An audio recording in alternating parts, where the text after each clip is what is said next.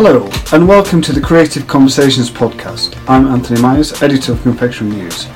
This week I talked to Sarah Lynn, founder of Sweets in the City, about how she got into the confectionery industry, and she also tells us about the firm's new vegan range of sweets called Jewels.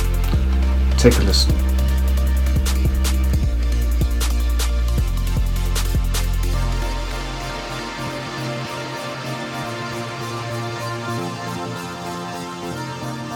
Sarah, tell us about your job, company or role in Sweets in the City. Okay, so my name's Sarah Lynn and I am the founder of Sweets in the City, and we are a confectionery gift company, and we've just launched our first range of grab and go, so our impulse purchase range of vegan jellies. What's new, as you're saying, what's new in the world of Sweets in the City? So the biggest new thing for Sweets in the City is very exciting for us. Since winning the BBC Apprentice in December 2017, the investment that I received, we've developed and innovated our own product range of vegan jellies. We're very excited about them. They are natural flavours and colours. They're gluten-free, they have raw fruit juice in them, and they're just a really lovely sweet product that has taken, it's been a labour of love, and we're now launching them, very proud to have launched them in Waitrose on Monday. Great. And what drew you to working in the confectionery industry, apart from the free chocolates or sweets? I think for me, I was working in a management consultancy and I did a lot of the corporate gifting, and it wasn't up to standard a lot of the time, so I really loved the idea of putting something together that was different and creative and taking a classic product but doing something special with it. What do you love most about your job, would you say? I really love having the support and the ability to develop really lovely sweet gifts and products, and to be able to put innovation at the front of the business and work on creative projects as well as the new business side. And the only bit I'm not so mad on is, I guess, the administration, but that's part and parcel of the role. You just answered my next question. What do you dislike most about your job? Great. Okay, let's... what is the biggest creative achievement so far? I think the biggest creative achievement, it has to be the new product, because it's been 18 months of work and we're really excited about what people think about it now, the tasting, the feedback, all the research has been done, and bringing a product to life has just been the most fun and exciting journey for us, and brand new as well. And where do you see yourself, or indeed your company, in 5 years' time?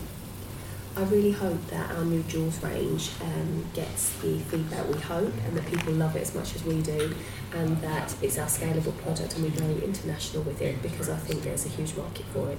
Okay. If possible, describe a typical workday. There really is no typical workday at Sweets in the City. It can be a day in our offices in Croydon, developing products, talking to customers and suppliers. It can be a day of meetings in London or anywhere nationally, really.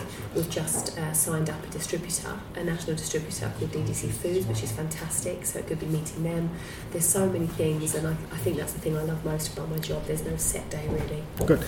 Just out of interest, how many employees do you have at Sweets in the City? There's currently core full-time employees. There's currently 6 of us, and then we have a bank of temporary workers that obviously for big projects and things like that we bring in, and a fantastic team of freelancers and people we employ on a project basis. Okay, and again, just going off piece a little bit, describe your main customers. Who do you supply to, or who buys your products, would you say? We're very proud and lucky to have a diverse and fairly prestige customer base, actually. We work with companies like the Dorchester Collection, Selfridges, Harvey Nichols, some wonderful theatre groups and cinemas, as well as the likes of Moonpig. And obviously we have our own online platform, which is sweetsinthecity.co.uk, and all of our gifts are personalisable and available there too. Good. And what do you enjoy doing outside of work? At the moment, with a newborn of 5 weeks, there's no time for much else. But generally, I'm a big football fan, as Chelsea season ticket holder. So I love going to see them play with my father. And I like most sports, actually. Lots of sport and shopping, all those fun things. Okay. What do you think will be the next big thing in the confectionery world? What are you looking at, or what have you? I can't tell you that, because then someone else will have my idea, won't they? No, but on a serious note, I think it's very important. More and more people are looking at what they're eating, how they're eating it, and I think the innovation will stem from there. And people, if they are indulging in sugar, I think they want it to be worth it.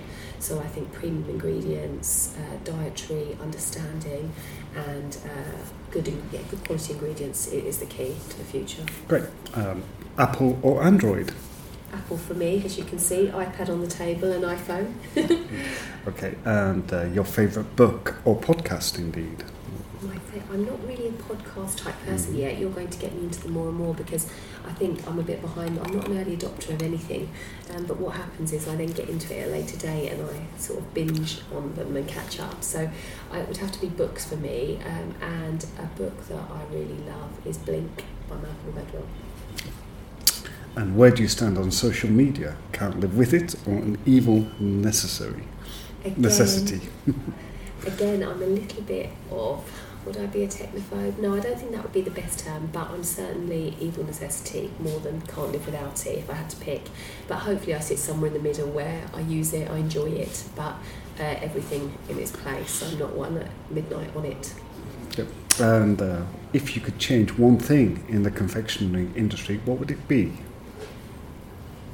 Change something in the confectionery industry, I think it might be sometimes the slowness of innovation and new lines that come through with some of our bulk suppliers. We're always looking at new things, and often I find in the season we get products too late for our gifting lines. So we might get a really fabulous Christmas line in October when it's too late for the retailers. Mm-hmm. Thank you. What would you say is the biggest misconception about working in confectionery? Perhaps that people have a feeling that we live in a Willy Wonka wonderland, eating sweets all day and eating too much, I guess, when actually we're quite lucky when we actually sit down and do a tasting. It's a bit novelty for us because the weeks just roll, and once a month we try and sit down and make sure we're looking at what's new and what's interesting and including it in our gifts. Great. My final question for you, Sarah, is what advice would you give to other people looking to get into the confectionery industry? My advice would be to research your market, as with anything. Think before you do it. Really do your homework, do your research, think about whether it's right for you. Take away any of the glamorous side that you might envisage of tasting sweets all day, and think about the hard work that will need to go into it. And if it is for you, then my advice would be to go for it, because you only live once, and if you've got the skills and the innovation, there's a big market out there. Sarah Lynn, time's up, and thank you so much for your time. Thank you very much.